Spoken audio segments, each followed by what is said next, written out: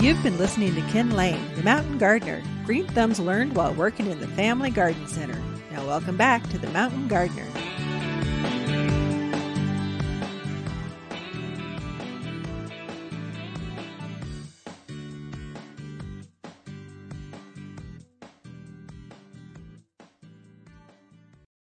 And we are back with Lisa Waters Lane in the studio. She comes each week with your garden questions. Just what are your neighbors asking? What are they thinking about? What's going on in their yards or their homes or their gardens? And so we try to share that and impart those over the airwaves of, well, the Southwest. So actually anymore, we've got listeners in New Zealand, England. Why?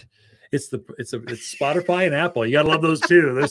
They make us famous on the internet. Are we that entertaining? No business like show business like no business. Maybe we shouldn't sing. Maybe we should just impart some garden advice. So, how was your Thanksgiving? Oh, I don't know. I was with my girlfriend, and she and I had a great time. How was yours? Mine was very quiet. Kidding.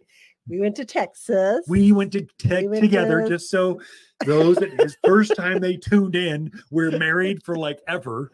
We're in a business together forever. We're business partners, radio hosts, forever.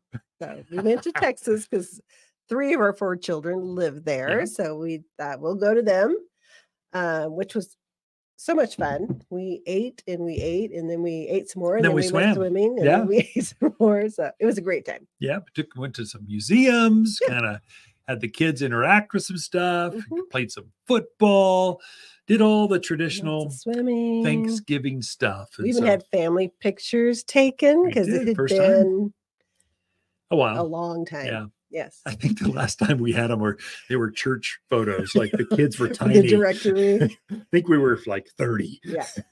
So it was time. So that'll be fun to see. It will. It was good. Yeah. Great time. I would do it again. So what we do is we like getting together. It's just as the families disperse across the country, it's harder to get together. And so we usually buy a very nice We rent a nice Airbnb or VBRO house, and it's got to have a pool. Yes. I've had that every One time. requirement. And it's got to be big because there's multiple families. So usually a 4 or 5 bedroom house, and it's just a hoot. Everyone lands, and just the food comes out, and the games start being played, and it is fun. So they have a Jenga game now. Jenga is where you pull the wood blocks out and whoever makes it fall. Anyways, our son was playing with his son, and they have this new one that's actually shocks you. So it plays this music, and you have to pick your piece and move it before time. There's a certain time allotment. And if you don't move it, it will shock you. They're like, yeah, you want to play? And I said, there's not a chance in the world I'm going to play that game. Thank you very much. Those with heart issues or pacemakers, not a game for you.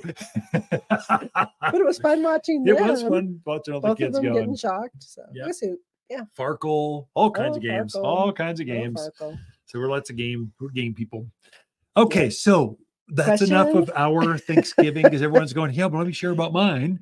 Really, it's about gardening. They're tuned in for teach me something. I want to grow better plants.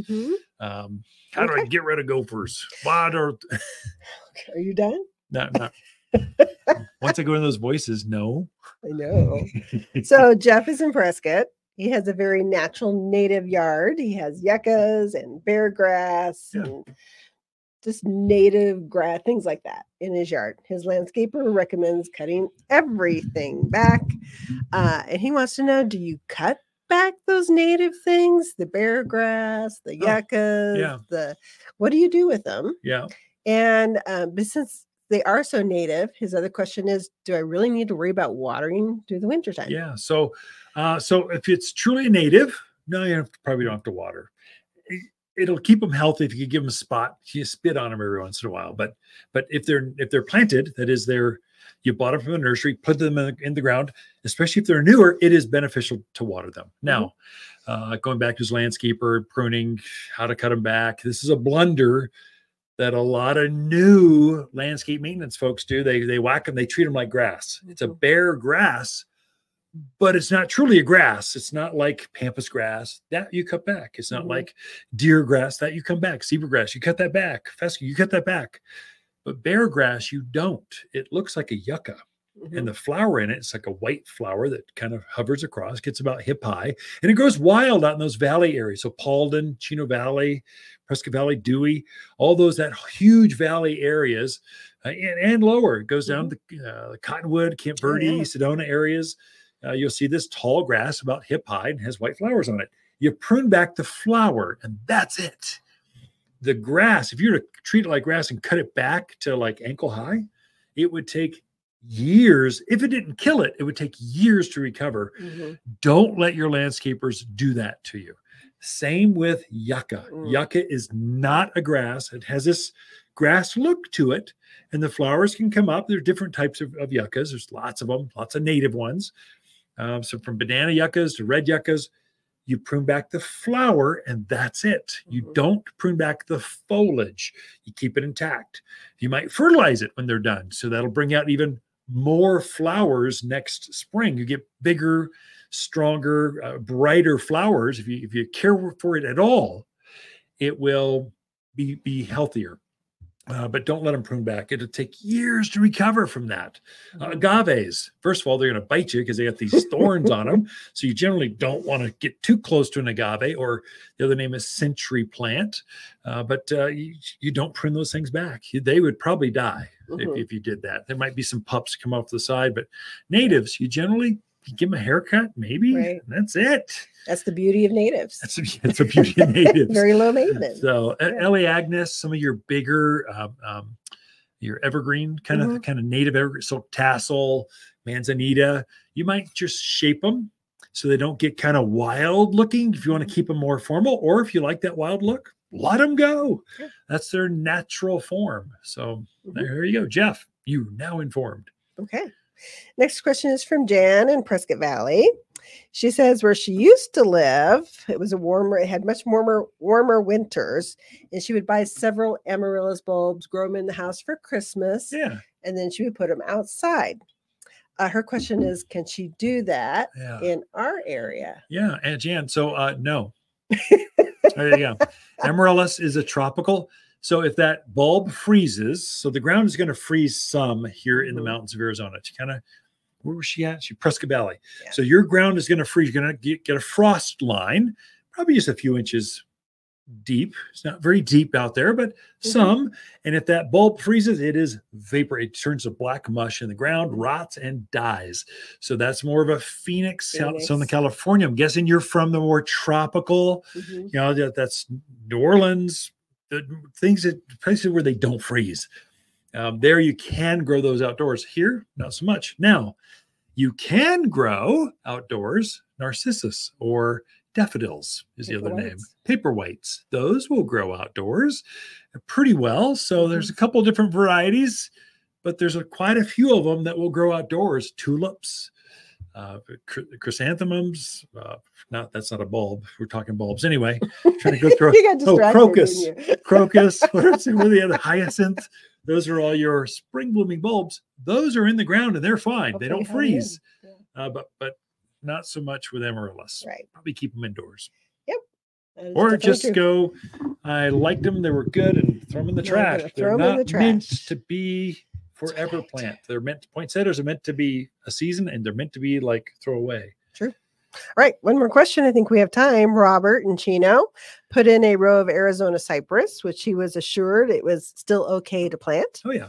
His question is now, because they are young, newly planted, how frequent does he need to water those? Oh, that's good. Robert, good question. So new plants, good for you. You'll love that you planted those now. Next spring, when you get all that flush of growth, whereas everyone else that waited, they're going to plant theirs and they're just going to sit there all year until the following spring. So you're going to get a season ahead of things. Now, they're new, so their roots have not they've started to form, but they haven't elongated dramatically into the surrounding landscape. You'll need to water those probably a couple times a month. Not probably. You will need to, Robert, listen to me. Twice a month, give it a deep soak, like take a hand. Water my hand if you need. Take the hose out. a couple times, if we get a serious snowstorm, I'm talking like a foot of snow or 12 inches of snow, you can maybe cut one of those out. That is so rare around here. You just don't see that very often. But twice a month, a deep soak will keep them very healthy, very happy, and you'll get better growth next spring with that. So with that, we are out of time. Thank you, Lisa, for being here. Ken and Lisa Lane, the Mountain Gardeners. Be right back after this. Okay. Maybe after the same white elephant exchange, it's time to start a new holiday tradition. A living Christmas tree from Waters Garden Center can be decorated and enjoyed for a lifetime, not just a season. When the holiday festivities end, gather family and friends and plant your tree together for years of enjoyment. Guaranteed. As your family tree grows, have a tree grow with your family from Waters Garden Center in Prescott.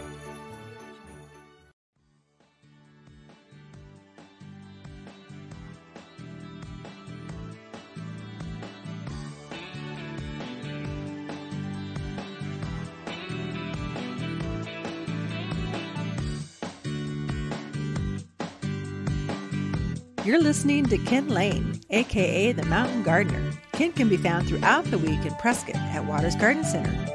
Listen each week as he answers timely garden questions unique to mountain gardens.